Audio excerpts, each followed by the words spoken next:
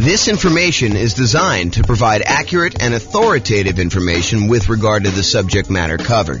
It is offered with the understanding that the presenters are not engaged in rendering legal, accounting, or other professional services. If legal advice or other expert advice is required, the services of a competent professional should be sought. Welcome to the Carrollton Real Estate Investing and Real Estate Financial Planning Podcast. Learn all about investing in real estate in Carrollton, Texas, with a combination of real estate financial planning and modeling with numbers specific to Carrollton, plus syndicated, more generalized recordings of live and pre-recorded real estate investing classes, not all of them specific to Carrollton. Be sure to stay tuned after the podcast for a message from our sponsors. Well, good morning and welcome, everyone. This is your host, James Orr, with another really cool class today. Today's going to be a continuation of our series on how to improve cash flow. And today we're going to focus in on how to improve cash flow on properties that you already own. So this is the section of the kind of like infographic that we have where we talk about all the different things you could do on properties that you already own. So this is the infographic I was talking about. So I've broken it down by stages, how to improve rental property cash flow or cash now. And we've broken it down by stages. The first stage is when you're searching for properties. And we've covered that in a previous class. We're not going to cover that today. The next stage is when you're financing the rental property. And we've already covered that in a previous class. And that's the largest section of options that you have for improving the number of ways to kind of increase cash flow. The second largest is actually today. But financing is the largest group of that. And we covered that in a previous class, so I'm not doing that. We've also covered how to improve property cash flow when you're thinking about which real estate investing strategy you're going to use, whether you're going to do lease options or house hack or things like that. Get roommates, change the term of your strategy or whatever you're doing there. So those are all the strategy ones. The improving the property itself is a class we have that's separate than this. Then we've done the one on how to market a property. We covered that previously. That was the last version of this kind of series that we did, is all the different things you could do while marketing your property for rent. Today, we're covering all the different things about properties that you own. And then the final one that we've yet to do is all the different things you do when you're renting the property itself. And so that's another pretty hefty list, which we're going to cover not today, but another class. So today, though, we're going to talk about all the different strategies when you own a property. And I've kind of broken this stage down into 7 different subgroups. And so the subgroups I have, which I'll go into detail in each one of them, is things where you're talking about refinancing or paying off loans, things related to taxes on the property, although I've broken out depreciation as its own kind of dealio because I think it's that important. Then we have another kind of like subcategory of all the different things related to insurance, things related to making payments on things related to managing your property, and things related to maintenance on the property itself. And then, of course, the depreciation one, which I've saved for last, but it's arguably one of the more important ones, especially for the next year or 2 or 3, when we have this kind of like bonus depreciation stuff going on. So let's jump right into the covering things. So let's talk about things you could do on properties that you own to improve cash flow related to refinancing or paying off loans. So I have 3 different options on here. The first one is refinancing to extend the term of a loan on a property that you already have. I think a lot of folks focus in on improving the cash flow on the property that they're about to buy. But sometimes it's about optimizing the properties you already own before you go buy the current property, because sometimes you kind of paint yourself into a corner where you can't do certain things after you buy the next property. So for example, from time to time, and I think that's going on right now, you are limited in the number of cash out refinances or even rate and term refinances, if I'm not mistaken, on properties that you own, if you own a certain number of properties already. So if you already own, let's say as an example, 10 properties, it might be really hard for you to do a cash out refinance on one of your other properties. You almost need to pay off a property first, get down below the threshold that the lender requires, which I think is 10, but go check with your lender to find out what the current rule is. And then you'll be able to do your cash out refinance. So you may want to apply these changes before you go acquire another property, which may or may not move you over the new limit or whatever the current limit is. And honestly, these limits can change. So you may think, hey, look, I'm good until I get to whatever it is, 6, because I'm doing these specific types of loans. And then once I get to 7, then I'll need to worry about that. But while you're in the process of doing this, the rules change on you. And now you have to be concerned when you get to 4. So realize you need to start thinking about this and planning for it in advance. So one of the things you could do in order to kind of improve cash flow, not just on the property you're buying, but your overall rental property cash flow picture, a more holistic view of everything, not just the one property that you're buying, because improving cash flow on your whole portfolio does help you overall, even if you're just optimizing for each one individually. Sometimes it makes sense to look back at stuff you've already done and improve on that before you move forward. Okay, so let's say you have a property and you've owned it for a while, you paid down on the property and the property value has gone up considerably. And you owe a lot less on the property now than you did when you first got the loan. So the payment was much higher because you used to have a higher mortgage balance, you used to have a higher amount that you were borrowing. And so the payment was based on that higher amount over a 30-year period. Now, 15 years into the loan, the amount you owe is much, much less, such that if you go and you just do a rate and term refinance or extend the term of the loan, is another way of saying that, you're not actually going to pull any cash out. You're just saying, look, I owe $100,000 on this $400,000 property. When I initially got the loan, it was $200,000 on a $250,000 property, but now I only owe $100,000. Now I want to go to the lender and say, look, I want to take this $100,000 that I owe, and I want to extend it out to 30 years now, where I only have 15 years left to pay it off, as an example. Now I want to say, let's extend it out to 30 years, which would reduce the amount of your monthly payment considerably, which could improve your cash flow. And that could be the difference between you being financially independent or not. If you think about that, right?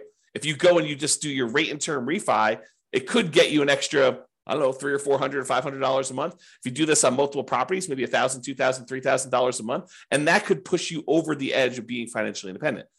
So you really want to think about this and how you can optimize it. So you could refi in order to extend the term. You paid down a loan, you only have 12 years left on it, 11 years left on it, 5 years left on it, 22 years left on it. But now you want to go and extend it back out to 30 years, or maybe even longer if you can get access to a longer loan, which I think will be hard for you as a real estate investor, but maybe it's out there at some point in the future. Just think about it.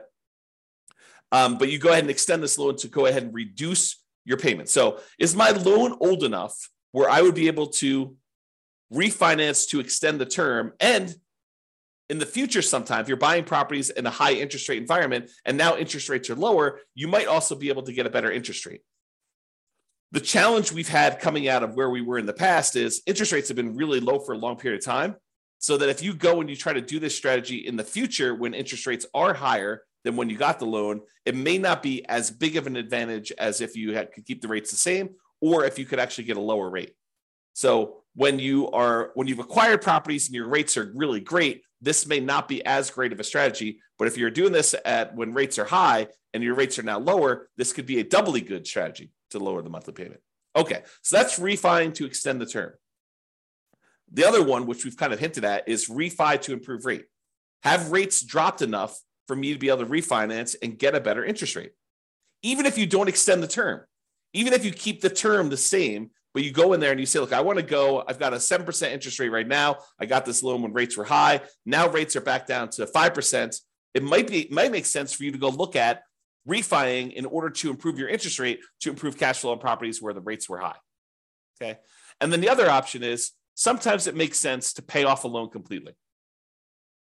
If you have the cash sitting on hand where you've got it invested in something else, maybe you take that money and you pay off the loan. Now realize if you pay off the interest rate if you pay off a loan, the return you're getting on your money is the interest rate of the loan. So if you've got a 3% loan and you pay off that mortgage, the return you're getting on the money that you used to pay off that mortgage is technically 3%. Now, sometimes it feels very differently. Sometimes it feels like, I'm freeing up $2,000 a month on a mortgage payment by only paying off $50,000 of loan that's remaining, because you paid down the loan so much, but your payment was based on 20 years ago when the payment was $2,000 a month. So realize that it could feel very differently, but technically the return you're getting is the interest rate of the mortgage itself, which may or may not be good. I mean, if you're at an 8% rate on your loan, then that may not be such a bad thing. If it's only 2 or 3%, I don't know. That's a little bit lower. You have to decide whether that's important to you. And for those of you that are thinking, hey, I don't have all this extra cash laying around. Well, some people, their strategy is to acquire more properties than they need, sell off some of the properties in order to pay off the other ones. So you may acquire, 1 or 2 properties a year for the next 10 years. And then at the end of the 10-year period, you take 3 or 4 or 5 or 6 of the properties that you acquired, you sell those, pay the capital gains tax, pay the depreciation recapture tax, pay the real estate commissions and the closing costs on it, so that you walk away net with your true net equity after all those expenses, and use those proceeds to then pay off loans on the 4 properties or 5 properties or 6 properties, however many you decided to keep.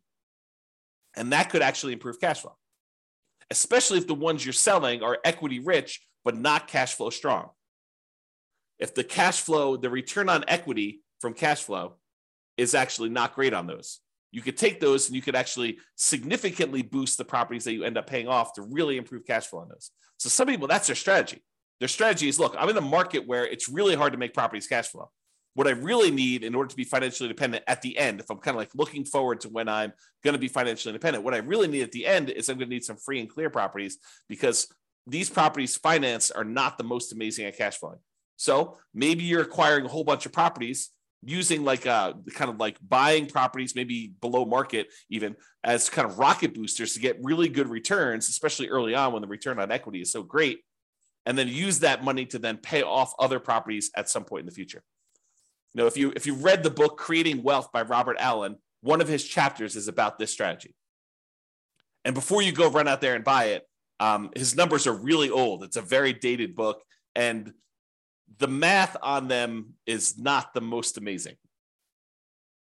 So, take it as you will. It's still worth reading, but just realize that, if you're thinking, oh, James recommended this, I'm going to go read it because, obviously the math's going to be really good and super clear, and the numbers are going to be, appropriate for today. They're not. Unless he's got a new version out that, to be fair, the version I'm reading is probably a 1990s version or something like that. It's on my shelf somewhere. Trying to see if I can see it. Yeah, it's down there in the corner if you can see it. But it's an older version that I have. So maybe he updated it. I don't know. If he has, definitely let me know. Okay. All right. So we talked about 3 options. Refi to extend the term, refi to improve the rate, and then pay off the loan completely might be an option where you can improve cash flow overall in your portfolio before you go buy something else. And the other reason to pay off a loan is sometimes some lenders may penalize you for having a certain number of loans. They may say, look, your interest rate is 1/4 point better or 1/8 of a point better for your first 4 loans. Once you get above 5, then we start hitting you with a small penalty on your interest rate. So if you pay off one of the loans, you may be able to get a better interest rate on the one you're getting to. Just kind of realize that may be a possibility. If it's not there now, it has been in the past, and it may come back. Okay. Let's talk about taxes. Kind of have 3 different options here about taxes. So number 1 is, can I correct incorrect information with the county assessor about the condition or characteristics of my property? If they're listing your property as in like super premium condition and it's a 5-bedroom, and you know that it's actually a 4-bedroom and the condition's more average than it is super premium, you could go to the tax assessor and say, look, my property is not what you're saying it is in the assessor. And because of that, you're using different comps, which means that you're saying that the property is worth more when it's really not. So my taxes should actually go down because it's only a 4-bedroom and it's only of average condition. It's not of this super premium condition. And some tax assessors may send someone out to inspect the property. Some may take your word on it. Some may say, yeah, that makes sense to me. Here's the permit that we pulled when we showed that it was only a 4-bedroom. Whatever it is that they need to do, but you may be able to get your taxes reduced, which by reducing your expenses on the property, that does improve cash flow, right? Income, all the income on the property minus all the expenses. So if we can improve taxes, we can improve our cash flow. If you have property taxes that go up, around here, we redo our taxes every 2 years. Your market may be different. Go find out from your local county tax assessor what the schedule is for redoing property tax assessment. Some redo assessments every time you sell a property. Some do it only every certain period of time. But if you go and you find out that they've raised your taxes and the taxes seem significantly higher than what you thought they should be, you can go and contest them in many markets and say, look, you're using the wrong comps. If you use the comps that I'm pulling here, my taxes are actually much lower than what you say they are. And they may or may not agree that, yeah, the automated system valued this incorrectly. We'll go ahead and make a change and you might save some money on taxes. Or they might say, no, the comps that we use are valid and our methodology is actually correct here and the taxes stay the same. Maybe you get some improvement, maybe you don't. I don't think it's a universal automatically granted, but you might be able to go and contest your taxes with a tax increase and try to save your money. Now, if you can go save, I don't know, $50 a month on 10 properties, starts adding up.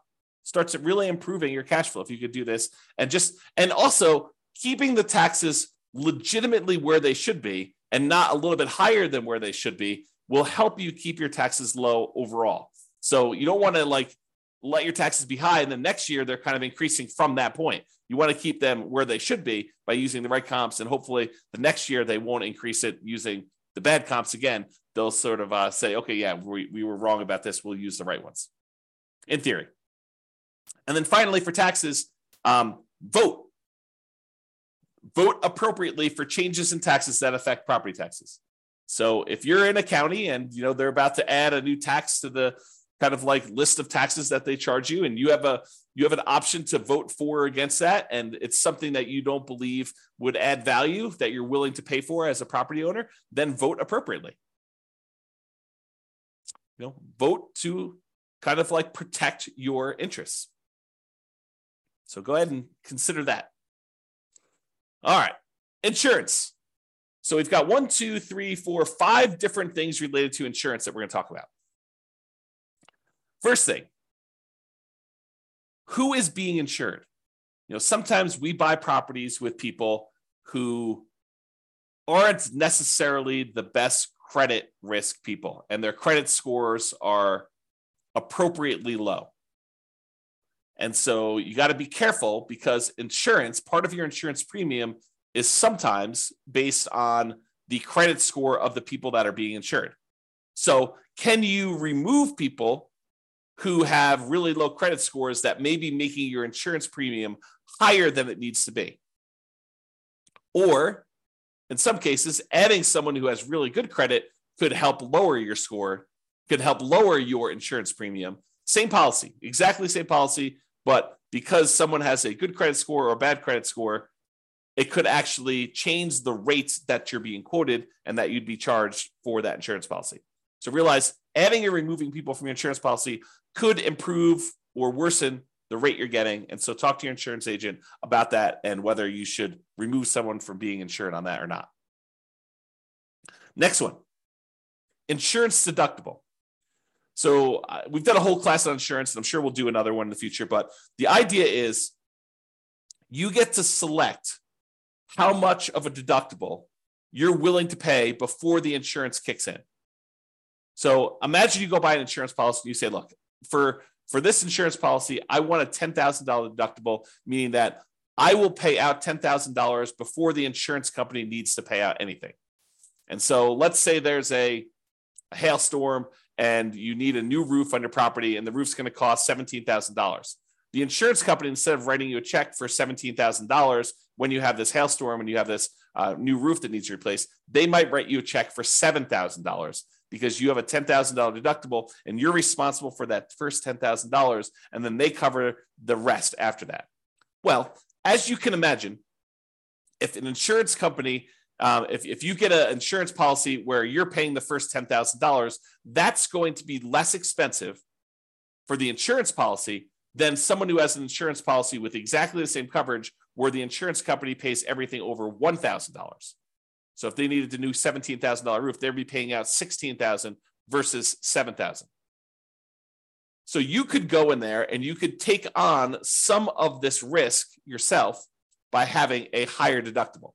Basically, anything under a $10,000 claim, you are basically saying you're going to cover that because the insurance company knows you're not going to make a claim if they're going to have to pay out nothing.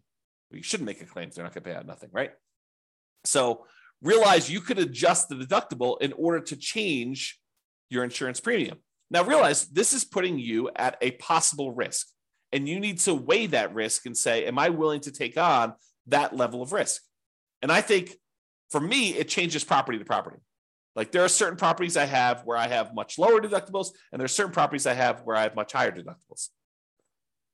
Okay, but you have to decide what level of risk you're willing to take on yourself. Can I raise my property insurance deductible, take on more of the property insurance risk personally, and have a lower monthly payment for insurance, knowing that if something were to happen, I'm actually going to have a pretty significant hit to my cash flow because I'm going to need to pay out that premium upfront, right? You may be trading an improved cash flow now instead of having this risky, I need to pay $10,000, which is a lot of $100 a month in order to get caught up to the $10,000, kind of like deductible that you need to pay in.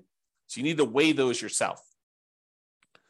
And you can find out the quotes for them. You could say to the insurance agent, I'd like to get quotes for me having a $5,000 deductible or a $10,000 deductible or a 1% deductible. They use the property value as a percentage. You can kind of get different quotes and find out what the policy is and see which one makes sense for you and what you're opening yourself up to as far as risk there. Okay. Next thing, shop insurance rates.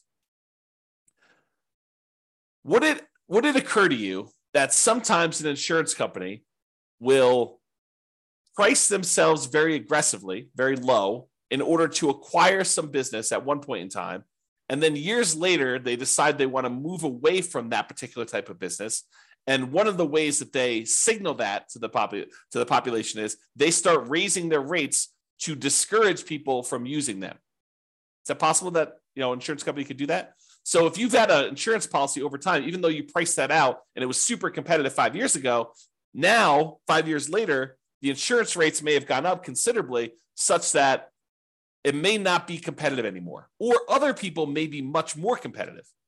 They're wanting the business where this other company is sort of just humming along saying, now we've established ourselves, we've got a big enough group of clients, we don't need to be pricing ourselves very aggressively anymore. So we're just going to have what normal rates are, but there may be one or two or three other companies that are very aggressively trying to acquire business.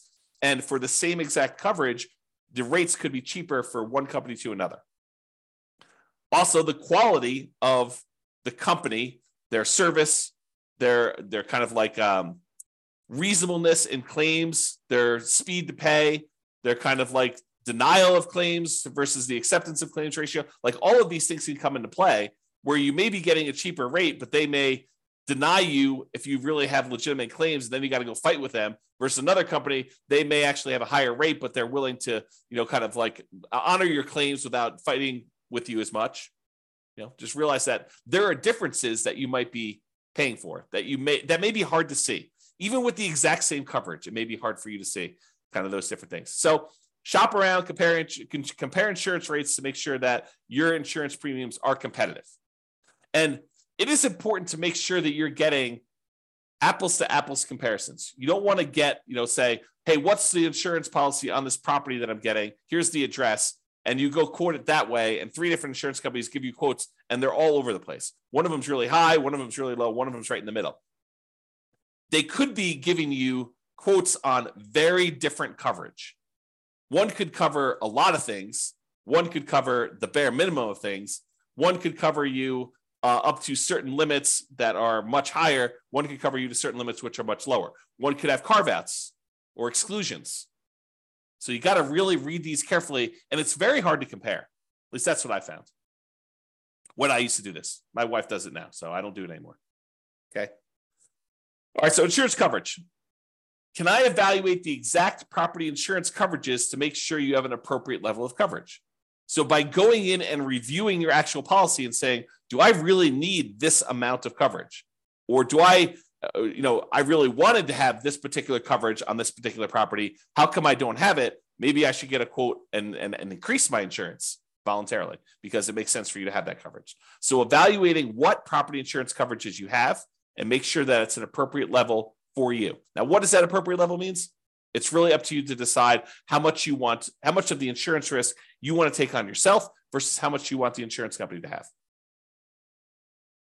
And then finally, insurance, but a totally different type of insurance. Before, we've been talking about property insurance, the landlord policy, mostly on properties that you own. Although if you're living in the property, it's owner-occupant policy, and then you want to tell them that you have roommates so you can make sure you get the right coverage there. But we've been talking about property owner coverage, property and casualty type of insurance. Now we're going to switch everything. I'm going to talk about private mortgage insurance. Still insurance, but this is insurance that you buy when you put less than 20% down to protect the lender in case you default. And some of these private mortgage insurances, not FHA. FHA lasts forever unless you've got, there are some exceptions when FHA does not last forever. So you should probably still check with your lender. But most FHA policies are not going to have PMI that goes away. PMI lasts for the lifetime of the loan. But a lot of other insurance, a lot of other loans, conventional financing specifically, they will allow you to get rid of PMI once your loan to value drops below either 80% or 78%, depending on who you talk to and which lender you're talking about.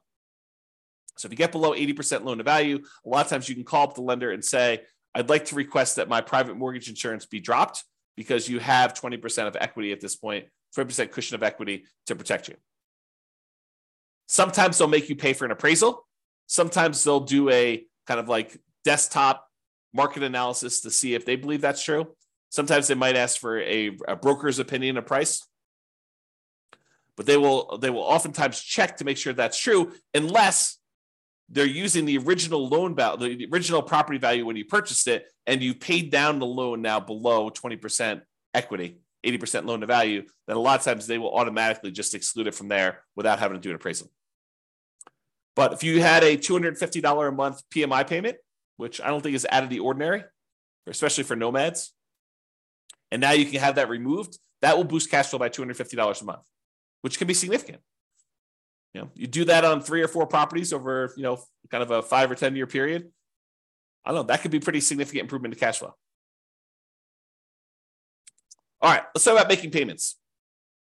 And I don't think this really applies to mortgages specifically, although you'll find out from your lender, maybe they will do something with this, but sometimes you can get a discount for auto pay.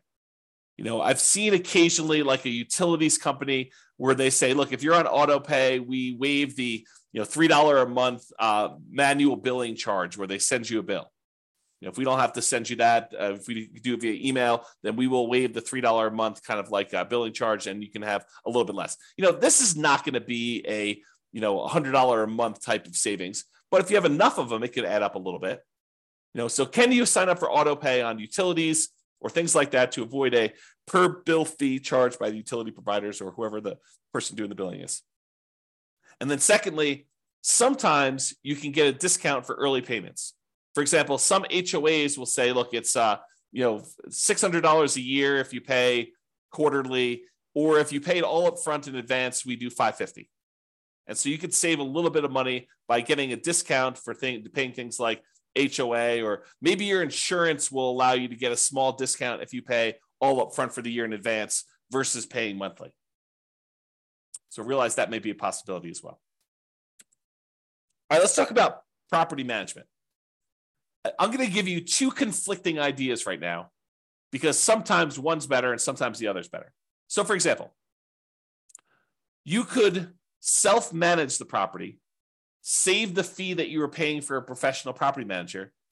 You just have to keep up with the latest laws and the best practices and compliance issues and do the property management yourself. And some people on the recording listening to this were going to say, yeah, of course. I mean, that's easy. I'll just go ahead and do this. Why would someone pay a professional property manager when it's so easy to manage your properties? You just, you make a couple phone calls. When you have to turn the property over, it's not that bad. But then most of the time, these things are on autopilot, and I have very little things I need to do with the properties. They're almost like self-managing.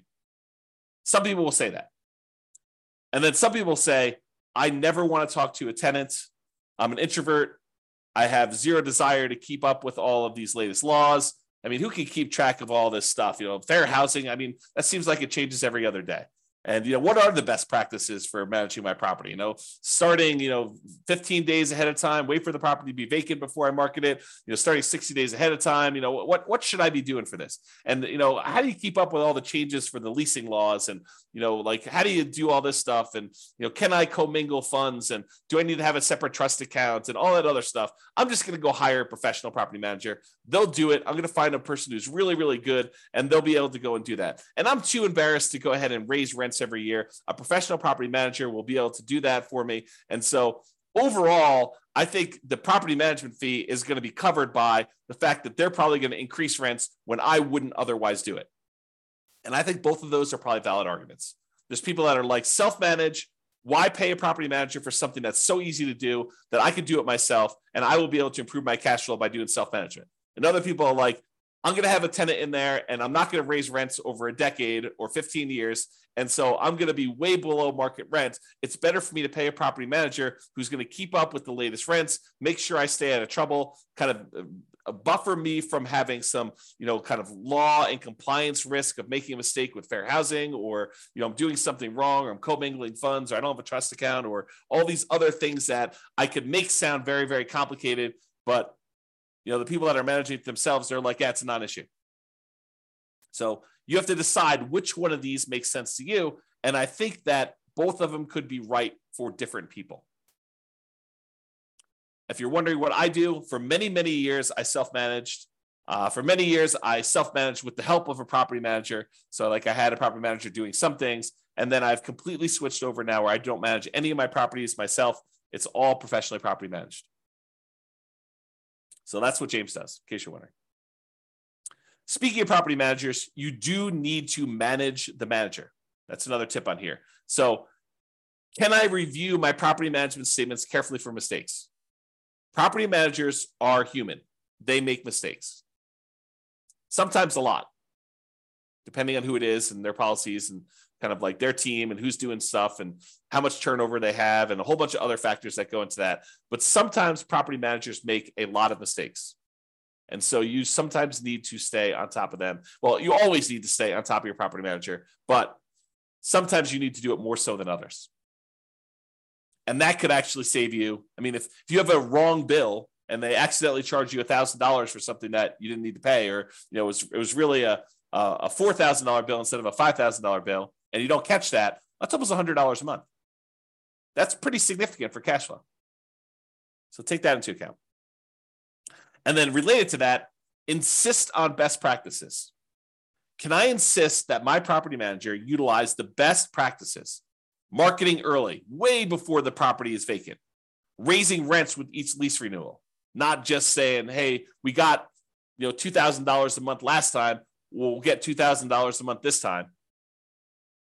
Making sure that they do rent comps and push the price if they're starting early. Can you insist that they have the best practices? Now, as a practical thing, you could try to do this, but as a practical thing, if they're managing 1,000 units and you've got one rental and you want them to change their policy and do something different just for you, do you think that that's likely? I will tell you from experience, it probably isn't likely unless it's something that is very reasonable and very easy to do. But if you expect them to change their internal policies to do something very different for you than everyone else, even though that may be the best practice, good luck with that. Now, change that up. You've got a property manager who has 300 properties under management, and you have 50 of them. You have 50 doors. Do you think you have some pull, some sway in getting something changed in their internal policies? I think you do. Okay, so take that into account. All right, let's talk about maintenance on properties. In general, I think it's better to maintain properties, keep them up to date, keep your tenants happy, reduce turnover. A properly maintained property should overall reduce turnover, and turnover can be very expensive. So maintaining your property, can maintain it to minimize the time between tenants. Another reason to maintain your property is then you have less to do when the property turns. If you know that you're keeping up on all the little maintenance requests that you get from tenants, which are legit, then when the property needs to turn over, you don't need to do all those things anyway. They're already done. They're already maintained. Okay. So can you maintain property to minimize vacancy, to improve cash flow overall? And then sometimes we're going to talk about quality materials. Sometimes it makes sense to use a slightly more expensive material that will last much longer than using a kind of like temporary lower quality fix to save a couple dollars up front. For example, in some units, it may make sense for you to do luxury vinyl tile or luxury vinyl plank, spend a little bit more money up front than to pay for low grade carpet that you know you're going to need to replace much more frequently than the LVT, LVP. Which, if you look at it over a long period of time, it looks like you took a hit to your cash flow. But if you figure out this lasts twice as long, but it only costs 20% more, then you should have reduced your overall expenses on cash flow over a longer period of time, not just in that first year when you took the hit on a little bit more expensive. Okay? All right. This is the last one. And this is really important because these could be big dollars. Depreciation. Depreciation is the tax benefits you get from the IRS for owning rental property. The basic idea is this, and this is all layman stuff. So don't go to don't go into your IRS audit and say, James explained it like this. So, they're like, who's James? who's this guy anyway? You need to go talk to your tax professional and get like the legit thing, or go look up the tax guide and actually read it yourself. But this is my layman's version of what this is.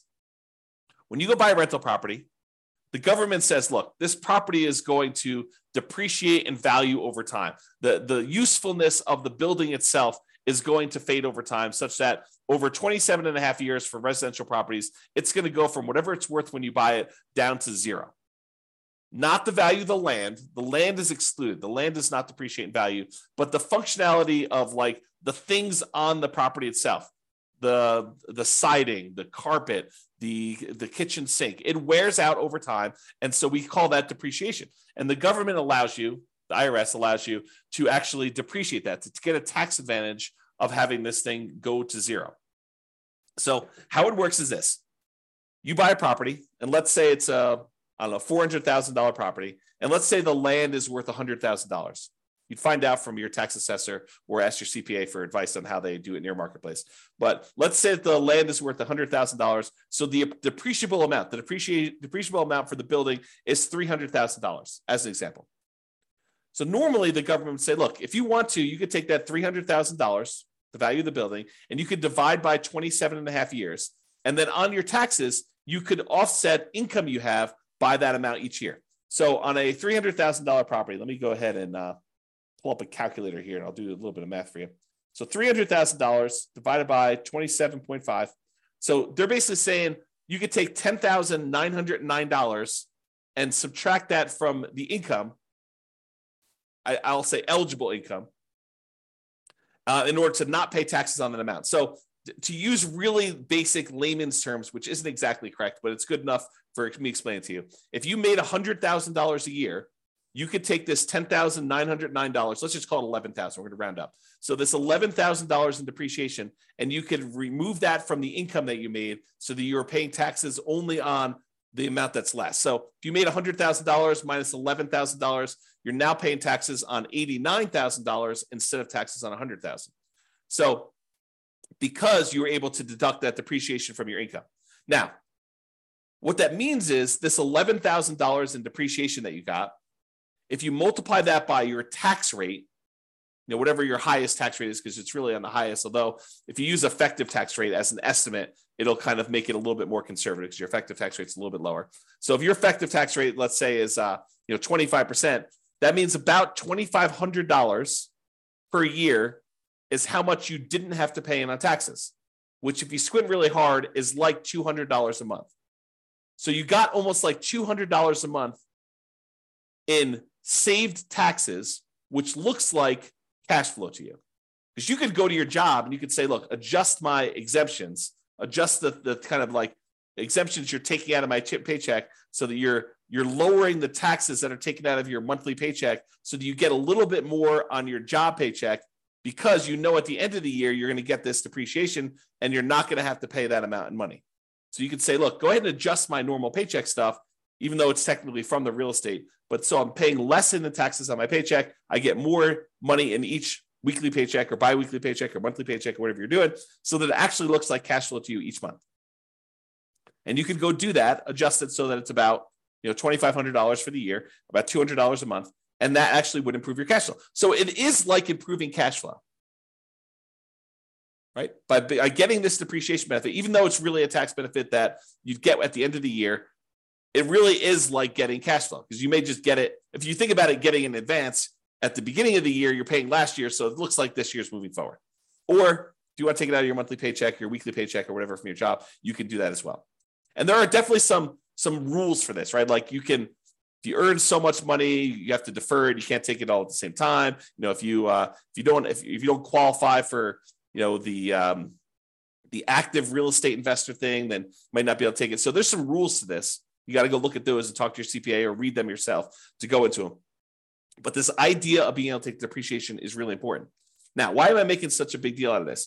Because with depreciation, you have to take it. You can't choose not to take it. The IRS assumes that you have taken the tax depreciation benefit. So when you sell the property, they want to capture this back.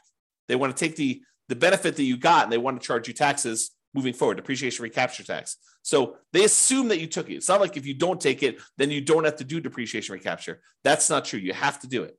So if you got to do it, you might as well do it. So why am I making a big deal of this if you have to do it anyway? Well, there is an optional thing you can do. You could go to an engineering firm and have them go through your property and determine what the depreciation schedule is for each individual component instead of the depreciation schedule for the entire building. The really simple way to do it is you take the entire building, not the land, but you take the purchase price, you subtract out the value of the land, you get the value of the building, and you divide by 27 and a half years, and that is a simple way to calculate it.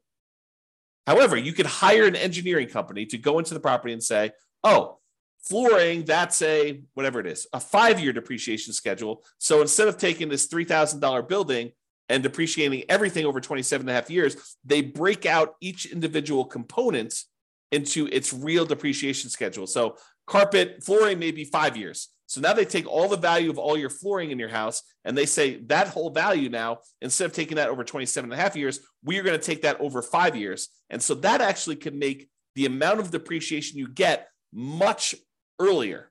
You don't have to wait 27 and a half years to get the value of the flooring. You can take that over 5 years, which can significantly improve the cash flow from depreciation, that cash flow you're getting on the property early on. In theory, when you probably need it most. Now, if you're buying a property and your cash flow is not great because prices are high, interest rates are high, and rents are lagging, it tends to be not great early on. And then as rents sort of creep up over time, it gets better and better because most of the time your payment is fixed, right? Your mortgage payment becomes fixed. And so even though tax and insurance are going up a little bit, rents are going up faster than those. And so cash flow tends to improve on rental properties over time. So usually your cash flow is worse early on. So getting this cash flow from depreciation benefit earlier is better for you. And apparently you could take some bonus depreciation, which I'm not a tax expert. Go talk to your tax expert about it. But you could take this bonus depreciation early for the next couple of years. So right now, your bonus depreciation percentage is 80%. That's in 2023. I'm recording this March 30th of 2023. And this year, according to tax code, you could take an 80% bonus depreciation. Next year, it's 60%. So 2024, it's 60%. 2025, it's 40%. 2026, it's 20%. And in 2027, there's no bonus depreciation. Now, it's possible the politicians will change tax code again, and they will bring back bonus depreciation sometime after 2027, or maybe even before, for all we know, right? This bonus depreciation idea has come in and come out of the tax code more than once. It's my understanding. So it's possible that it'll come back in the future, but right now, in this year, you get 80% bonus depreciation. So if you were going to go buy this $400,000 property that has $300,000 in depreciable amount, an estimate of what this bonus depreciation might be is somewhere between $30,000 and $45,000. Of course, you have to go and look at the actual property and have the engineering report done, and they'll actually do the numbers. But it's somewhere in the range of $30,000 to $45,000 in bonus depreciation, which before it was around $11,000 for the normal one. So the bonus depreciation just in that first year is like 3 times the normal. And if you're at a 25% tax bracket, that could be somewhere in the neighborhood of $7,500 in tax savings, which looks like cash flow to you. So if you could get an extra $7,500 that you didn't have to pay in tax, looks an awful lot like, I don't know, let's call it $650 a month. If you could offset $650 a month or add $650 a month in extra cash flow from depreciation to your property from this bonus depreciation year one, would that help you offset some negative cash flow? Or would that help offset some really low positive cash flow with pretty significant positive cash flow? I think yes. And that's on the low end, right? That's like the low end of the bonus depreciation. If you wait to do this till next year, where you buy a property next year, you only get 60%. So that's about $24,000 to $36,000. You take 25% of that, and it's like $500 a month. So it doesn't go away, but it becomes less effective if you're not buying properties this year. Now, in addition to that, you get this bonus depreciation all up front, but you also take the things like the carpet or the flooring rather, and the appliances and the cabinets and all that other stuff, and you kind of force that into a more compressed time period. You get additional depreciation over the next 5 years because that you've moved up. Now, realize this is not creating nothing out of thin air. You were going to get this depreciation benefit no matter what. What we've decided to do with this bonus depreciation and kind of like doing the components or the segmenting of different things into different time periods is you've moved the whole depreciation stuff up. You've time warped and moved the depreciation you were getting from being over 27 and a half years to now a lot of it gets focused in the first year and a little bit more gets focused in the years 1 through 5. But then the amount you get years 6 through 27 and a half is lower. So you're not generating anything magical. This is not like, poof, we've generated something that's out of thin air. We've just taken some of it and we've moved it all forward when in theory, you probably need it more with negative cash flow on properties. And again, this is not something that you get for free. When you sell the property, they have depreciation recapture. Now, let's just very briefly talk about this depreciation recapture so that you don't get scared by it. Depreciation recapture is they're going to take the amount of depreciation you took on the property and they're going to multiply it by a tax rate. The max is 25% from what I understand, but the amount is really the amount of your tax rate. So if you're being taxed at less than 25%, they'll use that number. If you're being taxed at more than 25%, they will tax you at 25%. Now, you can delay or defer paying those depreciation recapture taxes, move them onto the next property that you're buying by doing a 1031 exchange. So you pay about $1,000. It could be a little bit more, it could be a little less, but you pay about $1,000 and you defer having to pay this depreciation recapture tax and any capital gains tax on the property that you're selling, and you move it down the line. And additionally, if you own this property long enough and you eventually die while owning the property, it gets passed on to your heirs, and the amounts that you have for depreciation, it goes away and it gets stepped up. You have stepped up basis. Okay. So realize that this is not like a real issue. If you have the depreciation recapture, when you go to sell a property, you just pay the tax as part of your proceeds and you'd move on. It's not a big deal. And you got the benefit early on. It's almost like, I don't want to say this, but it's almost like a loan from the government where they're giving you money now only to say you're going to have to pay this later by owning this rental property. Okay. So we talked about this bonus depreciation. If you buy a property this year, you get between approximately on a $400,000 property, it's going to be somewhere around the $30,000 to $40,000 gross depreciation benefit. Okay. And over the next 5 years, you'll get between $30,000 and $45,000 more. So you have to divide that number by 5, and then you have to multiply by your tax rate to get an estimate. So if you take like the total amount you're getting like in year one, you might be getting somewhere around $36,000 to somewhere around $54,000 in that first year. If you multiply that by your 25% tax rate, just to give you an idea of like what we're talking about, on the low end, it's probably around $9,000. On the high end, it's probably around $13,700. So somewhere around $800 to $1,000, maybe a little bit more per month in extra cash flow. Is that significant? Yes, very significant. So if you had a property where you're like, hey, I'm getting, negative $500 a month in cash flow because I'm putting 5% down and interest rates are really, really high and the prices have just run up over the last few years and rents aren't that great right now. They're lagging behind. I mean, they're up, but they're lagging behind a little bit from how much prices and interest rates have gone up. Will an extra $800 a month help you in the first year? Yes. Will an extra $1,000 a month help you in the first year? Yes. And in the second year, you're probably talking, this because you're moving some of the depreciation up there. You're probably talking about, let's see, on the low end, 30,000 divided by 5. You're probably talking like another, let's see here. Am I doing this right? Yeah, about $400 a month. Okay. So that's why this is important for improving cash flow. And you're going to want to talk to a CPA to understand this. And you're going to want to talk to an engineering firm that specializes in cost segregation. And one ideally that focuses on cost segregation probably for single family homes. This is really common in large commercial buildings, but it's less common, although it's completely usable, in these smaller properties. There's just a cost to doing this. You're going to pay a fee in order to have the cost segregation study done. Have the engineering company go and do that for you. So you pay a little bit of money now in order to get your depreciation benefits early on. And with the bonus depreciation, it's probably worth it. Okay? All right. So that's it. In conclusion, optimizing cash flow is about maximizing income and minimizing expenses. And today, I think we focus mostly on minimizing expenses, all the different ways to minimize expenses on properties. There are things you could do on properties you already own that will improve your cash flow overall. And I think that's what we focused on.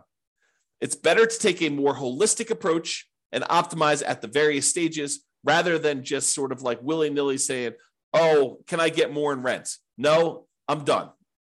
You really want to think about this stuff in a better way, more holistic way. All right. That's all I got for you. Hope you enjoyed it. This has been James Orr. Have a great day. Bye-bye for now. With home prices up, mortgage interest rates up, and rents up, but not quite enough to counteract the higher prices and interest rates. Cash flow on rental properties in Carrollton is harder than ever. Book a call with the Real Estate Financial Planner to apply our proprietary 88 strategies to improve cash flow on your rentals. See the show notes for a link to schedule your call and improve your cash flow today. If you're a real estate agent, lender, or professional in Carrollton that wants to help our real estate investor listeners, consider reaching out to learn about collaboration opportunities with this podcast. We'd love to add more value to our listeners by having you assist our investors buy, sell, and finance their real estate investments. See the show notes to schedule a call to discuss collaboration opportunities.